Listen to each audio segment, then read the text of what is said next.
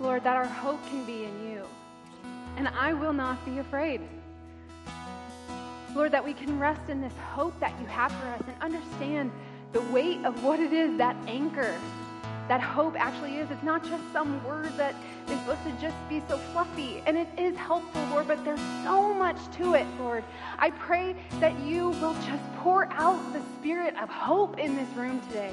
Lord God, that we will see your glory ahead of us, that we'll reach out and see the future that is to come, Lord God, so it'll change our circumstance in the now, and we'll take our eyes off of the past and look to the future hope that we have in you.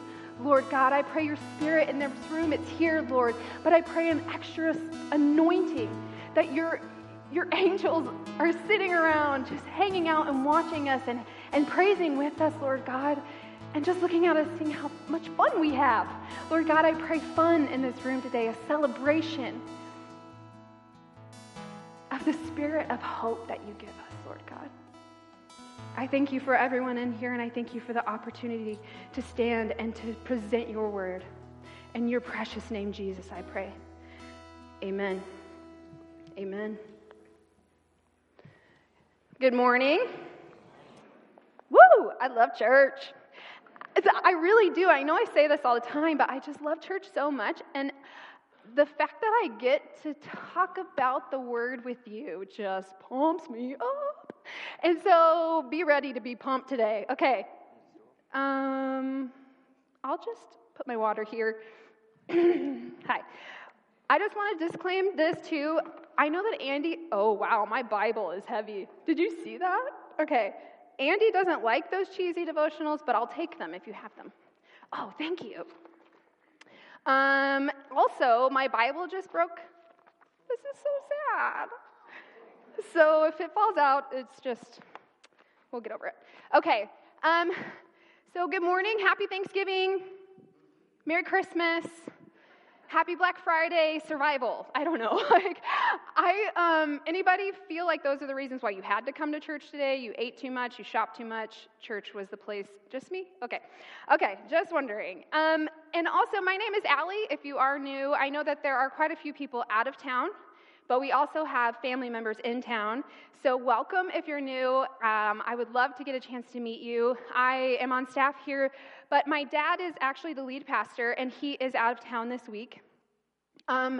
If you can be praying for him, my grandma, his mom, is in hospice care right now, and this last week has been just really, really tough for her. So my dad left yesterday, and he is going to be there until he feels like it is time to come home in relative sense. So if you can just be lifting them up. In God's great provision, though, we had already planned for me to preach.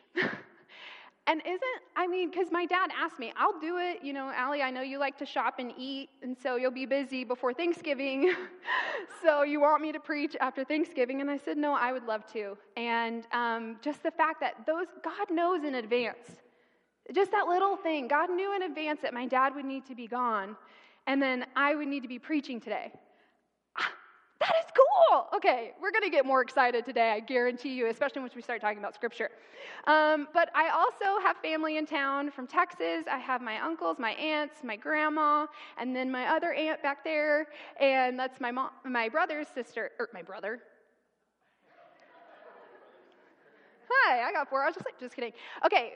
That's my dad's sister, Cheryl's back there, and then my mom's brothers, and basically sisters. So if you guys get a chance, and my grandma, Mama, Betty, we call them Mama. So we're from Texas and Arkansas. We got Mama and Mama.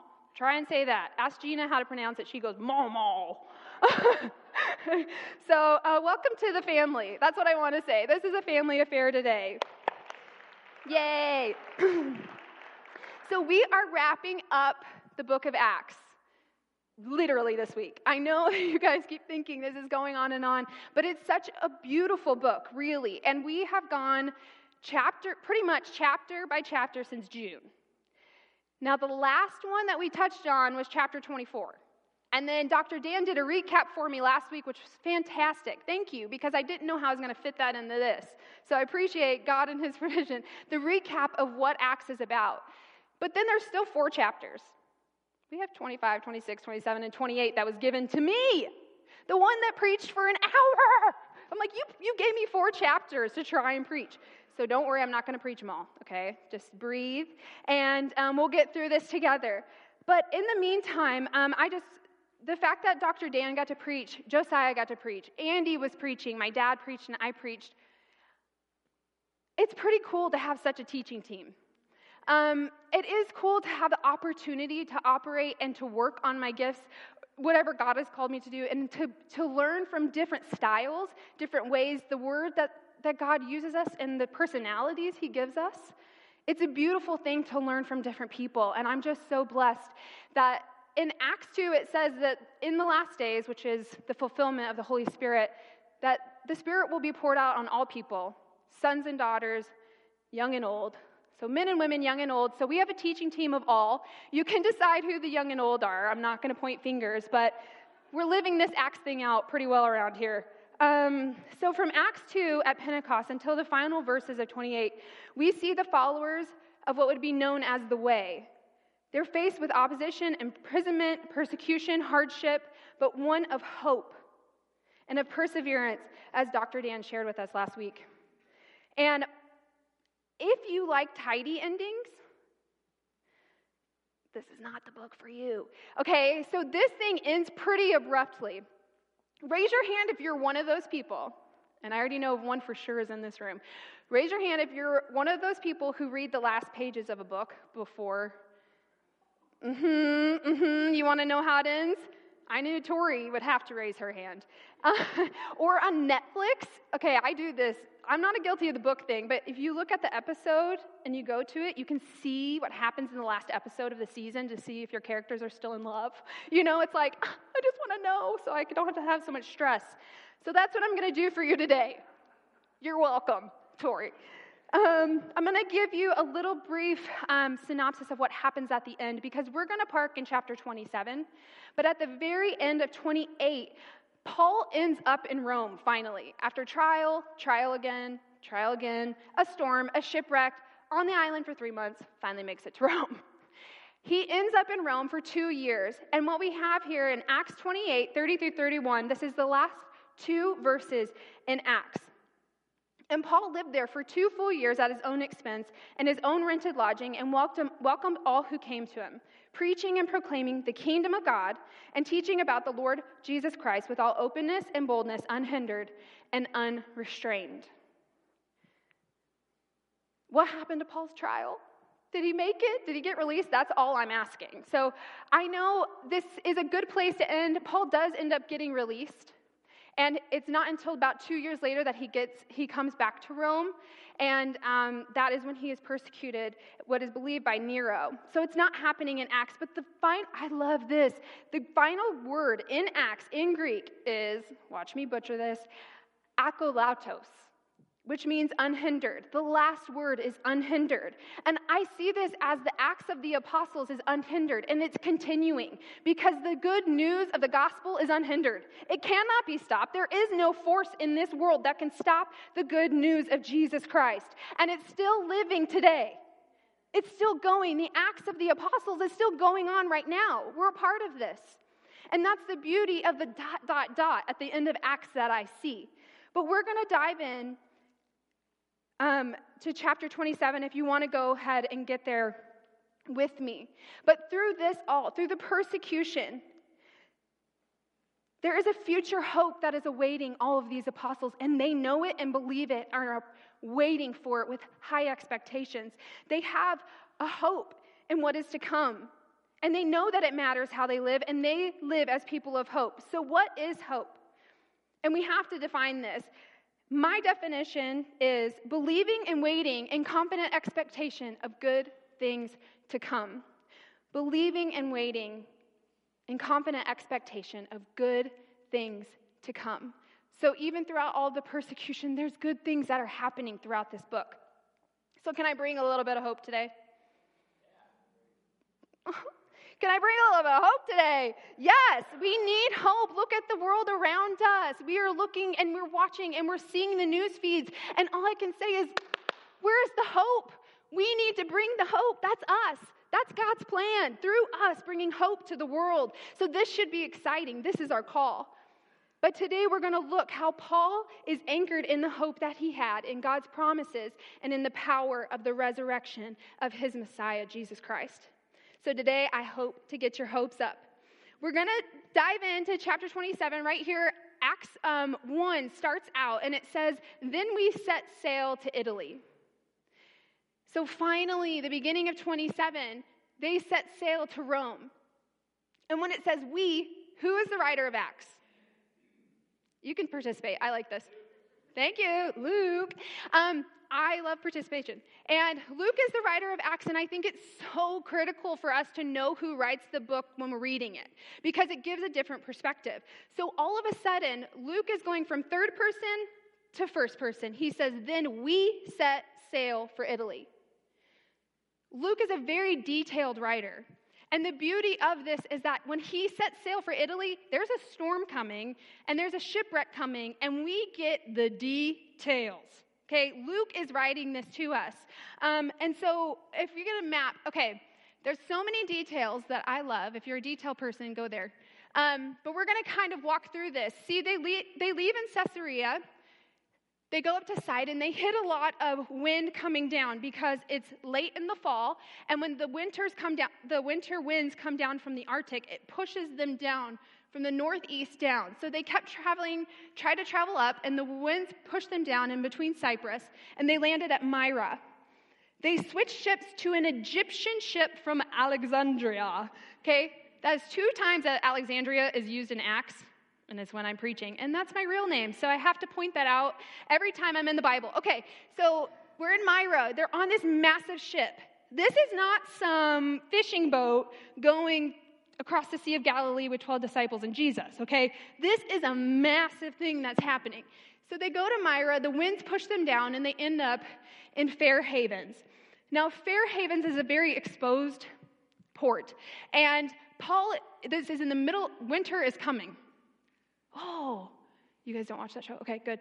It's a bad show. Okay, Fair Havens. So it's exposed harbor, and Paul tells them, "Men, we cannot go. Do not go on the seas. Do not leave this port." And you know where they say they want to go? To Phoenix. Phoenix is in the Bible. I know you guys wanted to come to church to know that today. So they wanted to go up the side of Crete, where Phoenix is, where there's only northwest and southwest exposure. They wanted to sail to Phoenix. Like, who's ever said that before? Okay, so they wanted to sail to Phoenix, but this is kind of what happens next.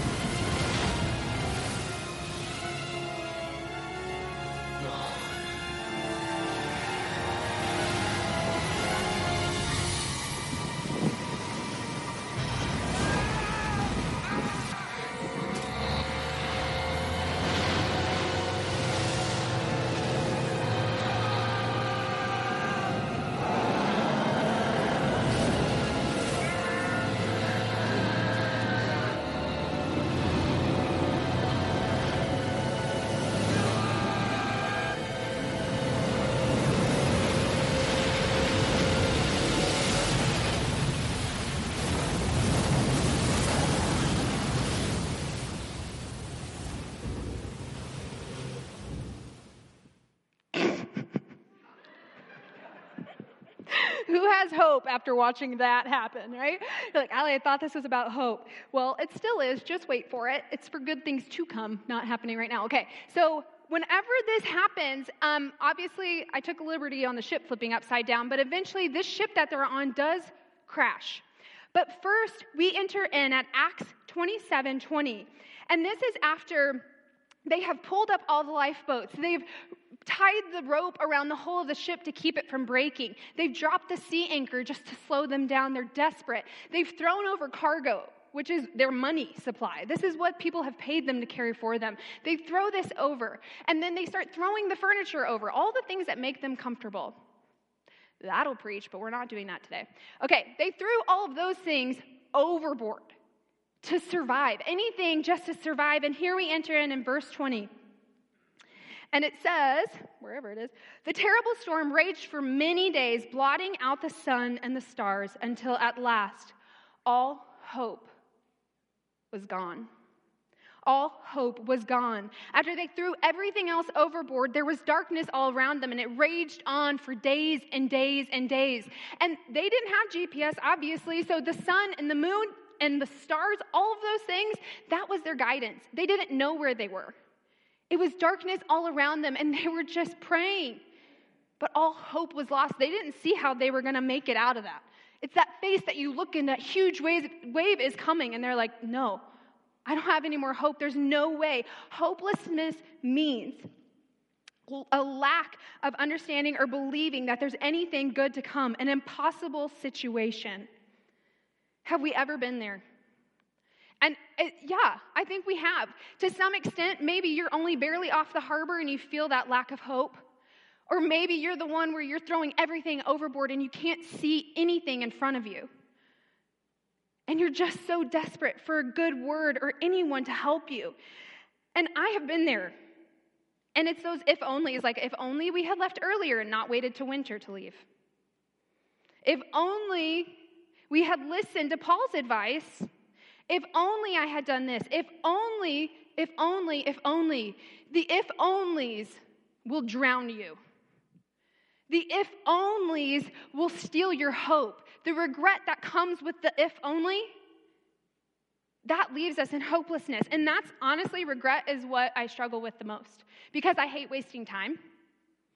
But I think we all have our own things that we work through. So I had this season recently of feeling like, Lord, why didn't I start this sooner? Why did I have to go through those years of being away from you? Like, why did I choose to do that? Why did I do those things? I could have been so much further along.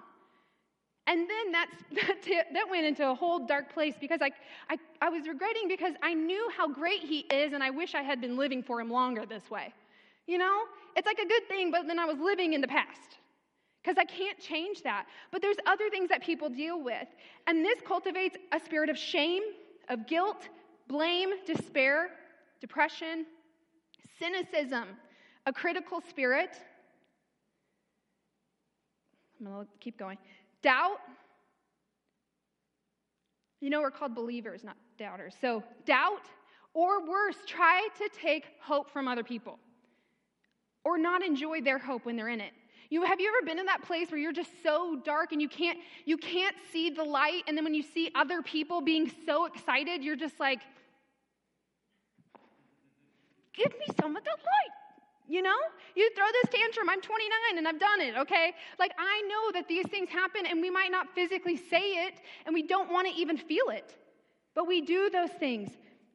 But what I need you to see, though, is on this boat, on this ship, there's two different people. I'd say three. Three different situations. There's people who decided to go on when they knew they shouldn't. So their own decisions got them in this storm. There's other people they are in the storm because of someone else's decision. Paul was on that boat because someone else's decision. He told them, don't go there. But he's stuck in the storm when he knew better, but somebody else decided. And I would say there's a third one, and that's just called life. Life happens to us and around us. There's brokenness in this world, and we can't avoid some things that happen, and we just have to deal with the situations.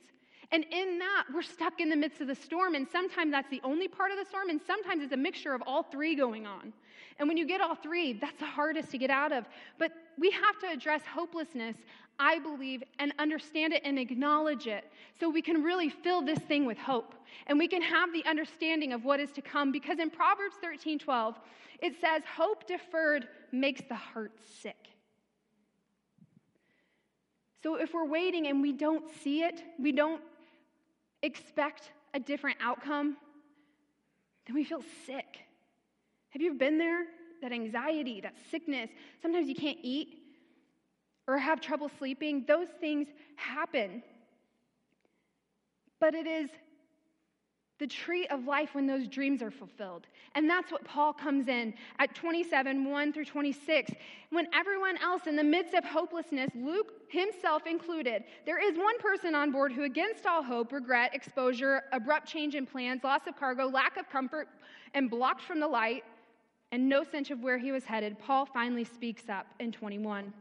Finally, Paul called the crew together, and men, you should have listened to me. I love this.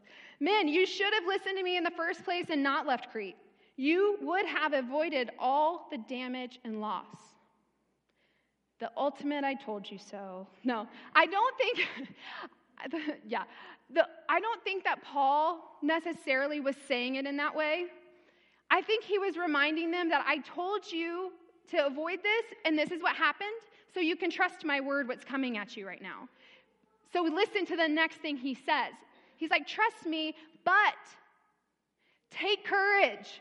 None of you will lose your lives, even though the ship will go down. For last night, an angel of the God to whom I belong and to whom I serve stood beside me, and he said, don't be afraid, Paul, for you will surely stand trial before Caesar.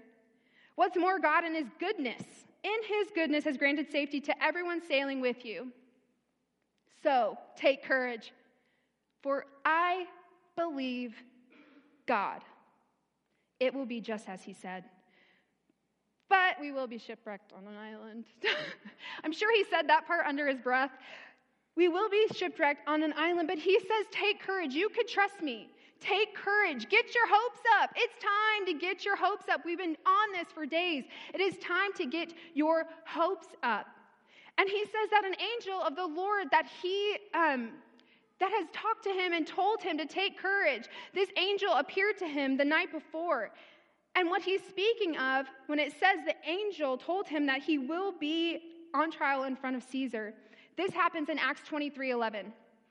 So if we go back, remember I'm covering a lot of chapters here today. Acts 23:11, he appears to Paul. The Lord himself appears to Paul and says this. Take courage, Paul. Just as you have been a witness to me here in Jerusalem, you must preach the good news in Rome as well. So the Lord himself promised this to Paul in chapter 23. And now here's Paul in chapter 27 in the middle of the ocean, weeks on end, not eating, darkness, and he holds on to this hope. God told me I will be in Rome in front of Caesar. I believe God, and it will be just as he said. There's waves crashing in all around us. Water is coming in. We're losing our cargo. I have no appetite. We could barely stand up. We're probably seasick. But I don't care because my hope is in the word that God gave me back then. Now, when I'm here, the angel appears to me and reminds me of the courage that I have, reminds me of the promise that God gave me. And he says, take courage, Paul. Don't be afraid. You're going to do what God told you. Now, you have that hope and you go tell other people that we're going to, in God's goodness, save everybody else because you are on the ship. In God's goodness, take courage. I believe God. What a powerful statement. Against all hope, Paul chose to believe God. And Paul himself wrote about this in Romans 4:18. He says, against all hope, Abraham in hope believed God. See, at this point, Abraham was promised to be a father of many nations, right? He was promised, but at almost the age of 100, he still didn't have the rightful heir through Sarah that God had promised. Yet when everything looked like there's no way that a 100-year-old and a 90-year-old was going to have a child, he believed. Against all hope, Abraham, in hope, believed God would do just as he said. Paul wrote those words in Romans before he was on this ship. You know, he was probably thinking like, Abraham against all hope, in hope believed. Me, Paul, in hope, against all hope, will believe that God will do just as he said, to hold on to this hope. But what does that have to do with us? How do we do what Paul has done? And how do we cultivate this spirit of hope? I have 5 points today. And I don't have an outline like Dr. Dan. And I wish I was that planned out. But I want to share with you what I believe the Lord has given me as a basis to remind myself how to continue to not only cultivate hope in myself, but also to get my hopes up and keep your hopes up. This is my job today, to get your hopes up. There is good coming. In the name of Jesus, he will come back for us one day, and there's hope to believe in God and believe that God's promises are true, and it will be just as he said. So the first point is believe God. Now, there's a difference here between believe God and believe in God. I think there's a big difference. When Paul says to these people, I believe God, it'll be just as he said, the thing is there's many people who believe in God, who would say that they believe in God, right? There's many people even that wouldn't say that they're necessarily Christians, but there are a lot of Christians that say they would believe in God. But my question to you today is, do you believe God? Do you believe God? Do you believe who he is? Do you believe that his character is true and right? Do you believe his promises that are given to us? But how do we know what those are? How do we know what his promises are? How do we know what his character is like? Does anyone know where I'm about to head to? I do this probably every time, and I probably always will. There's so much. This is the truth that we stand on. These are God's words. And if we understand that these are God's words, then we can believe that God will do just as he said he will do. But to understand what he said, we got to go read it. We got to see it for ourselves, and not just for me showing you, but to know it for ourselves. This truth that we have to hold on to. In the midst of the storm, when people ask you, what do you believe? Do you believe in God? Or do you believe God is my comfort, my strength, my refuge, my shield,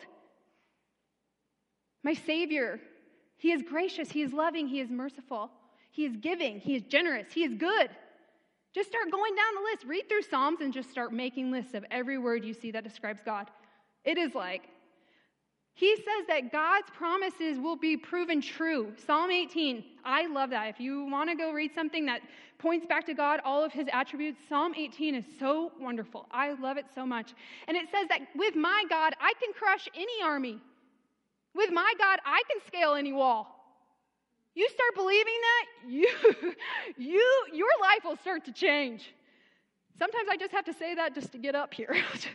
My God can crush an army. He's going to help me with my sermon. Okay, so that's what I pray. And you start walking differently because you believe him. You have a firm footing in his truth. You have a firm foundation. The belt of truth, that's the first thing that you're supposed to put on in the spiritual armor in Ephesians 6.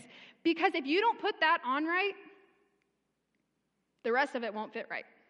The belt of truth holds the breastplate of righteousness in place. And your shoes, trying to turn your shoes on, shoes of peace, hold your shield up while you're trying to fix your belt. And you have a sword and you have a helmet. How can you see? You better put that truth on right the first time. This is our truth. This is our foundation. We have to know what it's saying. We have to believe God. Because God does not lie. And it says that, I'm not going to read it, but it's in Hebrews 6, 18 through 19. It is impossible for God to lie. Impossible. Therefore, we who have fled to him for refuge, we can have great confidence as we hold to the hope that lies before us. This hope is a strong and trustworthy anchor for our souls. The next one is we need to ask in confidence. Ask in confidence. Prayer is so essential to this. And I feel like sometimes, okay, she's telling me to read the Bible, she's telling me to pray. These are the normal things that people say at church. You want to know why? They're the essentials. They have to be happening. That's where the good news is. We need to keep this lifeline open with God, our relationship, to say, Lord, I just need to ask you, I'm in the middle of this storm right now, and I can't see anything. I'm throwing everything overboard. I feel like nobody knows what I'm going through, and there's not a time when I can catch my breath. Lord, help me. Help. The way Josiah was saying that sometimes we just have to say Jesus' name. Jesus. And this verse Romans 8:26-28 helps me so much because I believe that sometimes people are intimidated to pray, especially in public. My family can totally attest to me. Every time they asked me to pray before dinner in front of my family, I'm like, no, don't make me pray in front of people. Funny now that I'm preaching, but anyways, and I used to do that all the time because it can be intimidating. We don't want to say the wrong thing. We feel like maybe we don't know how to, or we might be misunderstood or run out of words. This verse saves me. This is what helps me be able to pray out loud. It says, just kidding, it doesn't. It says, meanwhile, the moment we get tired in the waiting, God's Spirit is right alongside, helping us along. If we don't know how to pray or what to pray, it doesn't matter. He does our praying in and for us, making prayer out of our wordless sighs, our aching groans. He knows us far better than we know ourselves, knows our heavy condition, and keeps us present before God. That's why we can be so sure that every detail in our lives of love for God is worked into something good. That is such good news that I don't have to stand up here and actually say every word perfectly that I'm trying to say to you. Because the Holy Spirit knows what I'm trying to say. And whenever I'm praying, He can take it to the Father because He knows my heart. I might not say a word. I might just be crying. And the Holy Spirit is interceding for us because He knows our hearts. So whenever we're asked to pray or we're going into prayer and we're intimidated, don't be. Because the Holy Spirit knows your heart and is interceding for you. Isn't that such good news that we don't have to be perfect? That should lift some burdens off of some people today. You don't have to be. The Holy Spirit intercedes for you. That, my friend, is such good news that He will work it all out for your good and His purposes. The third one, to see with greater perspective. When we believe that God is really good and that He really is generous and that He will work things out for our good, and that we've been asking and spending time with Him to work these things out and to help us get through this day, to be nice to someone, because we don't even want to talk to anybody. When we're asking, and when we believe those things that we've asked Him, we start to get this perspective where we're like, okay, now I've asked, so maybe I should lift up my head and look and see what He's doing. Is He answering me? Is He listening to what's going on? Is He working things out for my good? And I would dare to say, once we start to lift our eyes up, and it's okay to be down, it's okay to, but when we start to lift our eyes up, it's almost like we start to get off the ground. It's that posture that we're coming out of the storm. We start to see people around us again. We start to see that maybe we're put in their lives for a reason. Maybe the thing that we're going through is to help someone else. Maybe the thing that we're going through doesn't make any sense at all, but God's trying to comfort us in that, to say, I am still good. I am still loving. I am still your Savior. Through it all, when things don't make sense, see with my perspective. There's other things going on, and then we stop looking at everything that we've lost, and we start to look at all the things that could be. Now it says, forget the former things, do not dwell on the past. It doesn't say don't think about. See, right before that verse in Isaiah 40, it's talking about wonderful things. He's like, I saved you from the Egyptian army. We've gone through the sea. All of those things, they're wonderful things. But he says, forget about all that. And don't dwell on them. I'm about to do a new thing. Stop living back here. I'm about to do a new thing. See with my perspective. It's hard because you want to get locked into this moment that's happening right now, but there's something good I have planned for you coming ahead. There's someone coming in your life that needs you to work through it now so you're ready to be a witness to them then. To see with greater perspective. To have our heads up. 2 Corinthians 4:17-18 says, for our light and momentary troubles are achieving for us, working in us, an eternal glory that far outweighs them all. So we fix our eyes not on what is seen, but on what is unseen. Since what is seen is temporary, but what is unseen is eternal. What is unseen is eternal. See with greater perspective. Put your vision on him. See, I was just going through a time where I believed who God was, but I was asking because I couldn't see. It was a dark time. I'm like, Lord, where is the hope?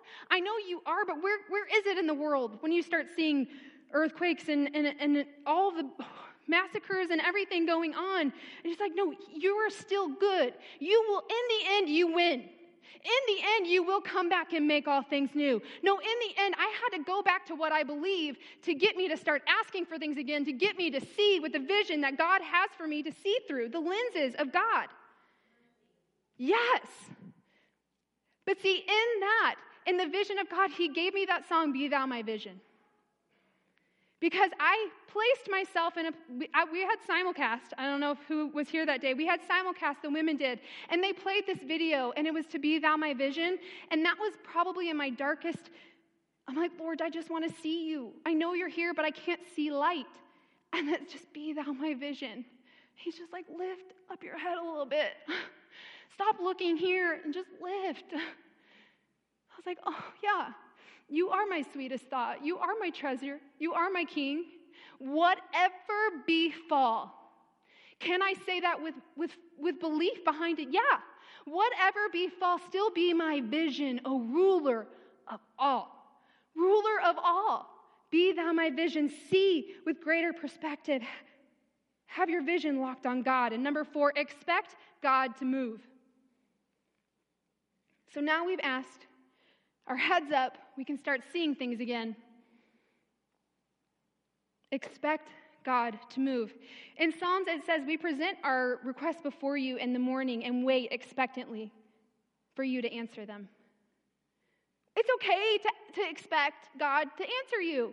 It's okay to expect good things to come. It might not be what you're exactly hoping for. I can't use that word in this sermon. Can't be what you're looking for. It might not be exactly the thing that you prayed for, but he will provide for you in another way. He's waiting for us to ask him, to look for him to do things. I mean, even this sermon, I was reading all these chapters and thinking like, oh, this is great stuff, but I can't land anywhere. I don't know where to land on this. After that, I started praying for it, and I'm like, God, you're going to show me. I know you will. And all of a sudden, through a lot of different things, hope was the word that came up. Hope, hope, give them hope.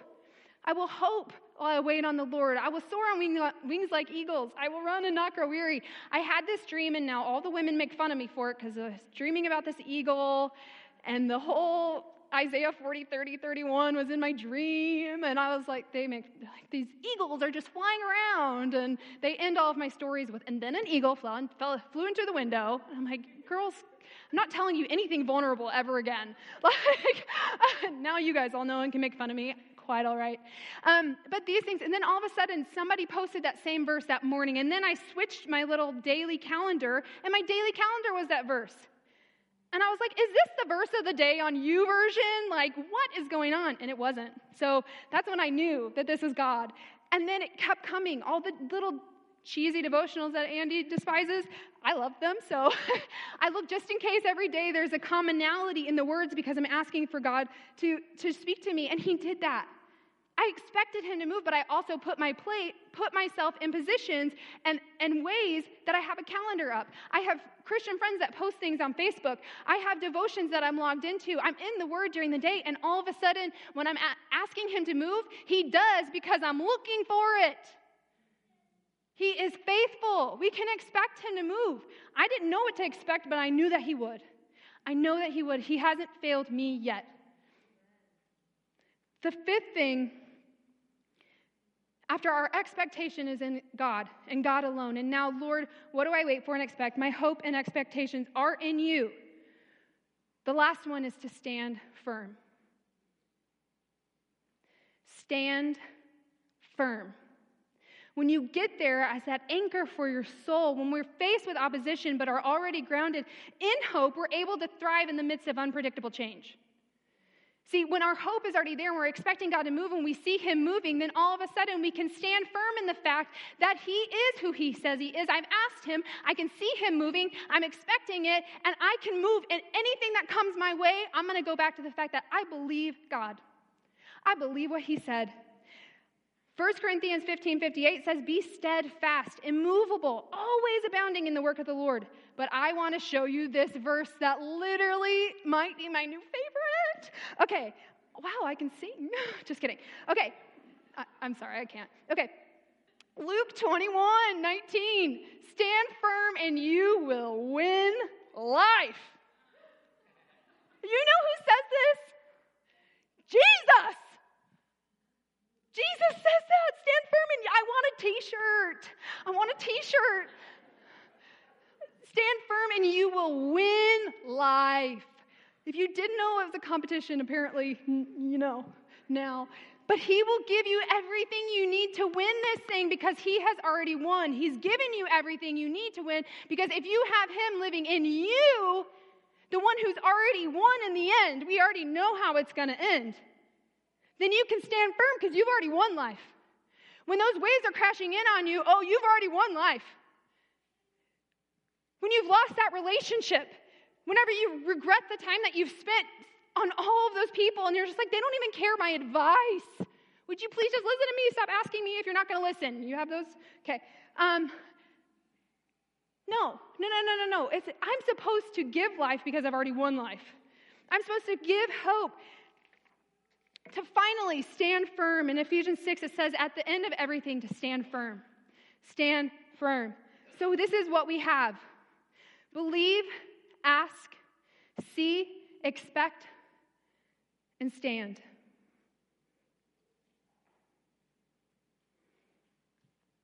Cover your bases. Cover your bases.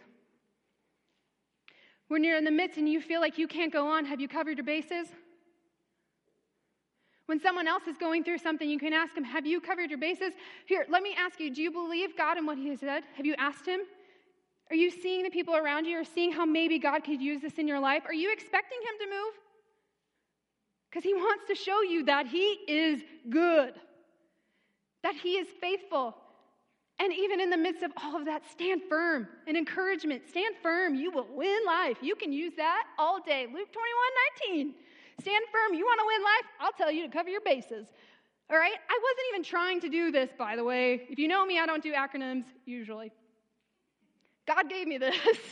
That's how I really know it was him, because this is not usually the way that I operate. But it says cover your bases. You see, after Paul led the crew to believe in God's word, the spirit on the board started to change.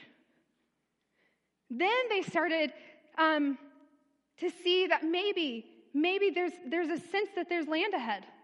All of a sudden their heads started to lift. And then they started praying for daylight.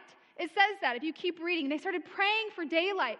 And then before dawn, Paul gets them up. He said, you know what? I think we all need to eat something. We haven't eaten for 14 days. I think it's time. Especially after Thanksgiving, we have turkey. We should send it. But honestly, he says that to them. He's like, okay, now it's time. Expect that things are about to change. Start feeding yourself. Start getting strong again because things are about to change. So they expect it. They see landfall. The light comes up, and at dawn, they see land. The next morning, their hopes got up the night before with Paul. The next morning, they expected to see something, and they did. Does it always happen that fast? No. But in this story, it did. Luckily, for time's sake, because I need to end this thing. But, yes. See, Paul was encouraged by the angel from the promise that was made to him by the Lord. Then Paul got his hopes up, and then he got other people's hopes up. We have to find it to give it. We have to have it to give it. And this world, I'm telling you, needs some hope. There's a church around us that needs hope. Really, within the big capital C church, I believe that revival is coming, but if I say that to people, sometimes I get this look. Huh? Do you see what's happening in our nation? And I was like, revival. Revival. We can change this thing. You have a choice. You might not have chosen to get into the storm. Or maybe you did. But you have a choice. Am I going to survive it? Am I going to survive this storm, and how? How fast am I going to get out of it? That can change things too. Stand firm. So they get there and they see this land. And all of a sudden they're like, oh, land ho, we're going to just run the ship aground. They're on their way in. And then they hit too early. They hit a shoal, if that's how you say it. Done a lot of nautical research this week on this, and it didn't help me at all. Shoal. They hit a shoal, and then all of a sudden the winds start crashing in, and then, the winds, that too probably, the waves start crashing in, and then the bow starts to break, and the ship starts to tear apart, and then it starts to sink. Did they go back to their feeling of despair and hopelessness? Nope, they did not. What they did was they saw the land now. They see it. They're getting there. I see my land, and I'm expecting to get there. I'm expecting to win life right now. I don't care that I'm going to have to jump and swim for my life. If I can't swim, the commander says, if you can swim, jump and go. If you can't swim, wait a second until a plank breaks off and take the debris in. He literally tells them that. They thrived in unpredictable change because they saw their destination. So when the winds came in, the ship started to sink, they said, solution, let's jump. And then they got there safely, all 276 of them safe on that island. Because Paul, one man, decided to be anchored in hope. And in hope, believed that God would be and do just as he said he would do, and lifted the spirits of all of those around him. And Josiah, if you guys want to go ahead and come on up. See, on the island of Malta, which is a really cool story that I just can't get to today, 28, go read it. Paul gets bit by a snake, and it's just really crazy. But in that, he even has hope. He gets bit by a snake and then tosses it into the fire as the islanders are waiting for him to die. They're like, oh, this guy must have, I'm obviously telling you the story. Okay, but it's so cool because they are waiting for him to die, and he's just like, he just stands there and just throws the snake into the fire. What a witness. He did not even say a word. See, he believed he was going to Rome. I'm sure he asked the Lord to prevail in this situation. He wanted them to see. He saw the witnesses around him of the Holy Spirit healing power. He expected God to move. And then he stood firm. He was a witness without a word. He told the word to the crew. He could say it to them. He spent time with them. These are people he just met. It was his actions that gave them hope that there was a God. After they were waiting for him to die, they said, oh, he must be a God. No, he went on healing and saving that whole island in the 3 months that he was stuck there. He left the island of Malta 3 months later, healing many and spreading the good news of Jesus Christ. He saved the 276 on board, and he was an example of the 100 more on an island. He didn't choose to be there, but God used Paul's obedience and hope while he was there to change the outcome of other people's lives. What if Paul didn't go through all of that? What would happen if he didn't go through the storm? Would the people on the ship have been saved that day? Would the people of Malta come to know Christ as their Savior? We don't know how God works in all of these things. But I will say that he will work them out for his glory if you're willing to be used for his purposes. No matter if this storm you're going through is one of your own doing, of someone else's choices, or maybe you just happen to pick up the wrong sticks with a snake in it, that's going to bite you. Just this thing called life, I'm here to tell you that there's hope in all of it. Because there is a God who loves you and sees you and has called you according to his purpose. And we are to cultivate the spirit of hope because we are called to be people of hope. And if we are people of hope, then we'll cultivate the spirit of the living God. The hope is this. And the ending of the story is we are faced with trials and tribulations, and we need to remember, but this is not our home. Oh, I love that. This is not our home. So when we're faced with all these trials and these waves and these storms, this place is not our home. I shared this with the women. I cut my finger one day, and it was painful, and I was like, Lord, this is not my home. There's going to be a day with no pain and no crying, no tears. The simplest reminder or the biggest reminder in tragedy This place is not our home. There's a future hope for us. We should be living with this anchor for our souls. We should be living with our hopes up. Let us hold unswervingly to the hope that we profess. And I hope you profess it today, because it will change your life and it'll change the life of people around you. So I ask you, trade regret of time lost to believe that God is good and he can work things to his glory and purposes. Ask him to take the shame, the loneliness, the despair and sadness and bring comfort, redemption, and peace. Look up for a moment and see the people he has placed around you to help you and for you to witness to. Expect him to work in and through you according to his will, and stand firm until you grab hold of that future glory that's coming for you one day. Whether he shows up while we're still alive or you take your last breath, there is hope in this life because of the future eternity we spend with Lord Jesus Christ. Please stand with me. Thank you for going on this journey through Acts with us. It has been a privilege to teach on the early church and the power of the Spirit that he poured out on all of us. No matter where we're from, no matter who we are, we have this hope as an anchor for our souls.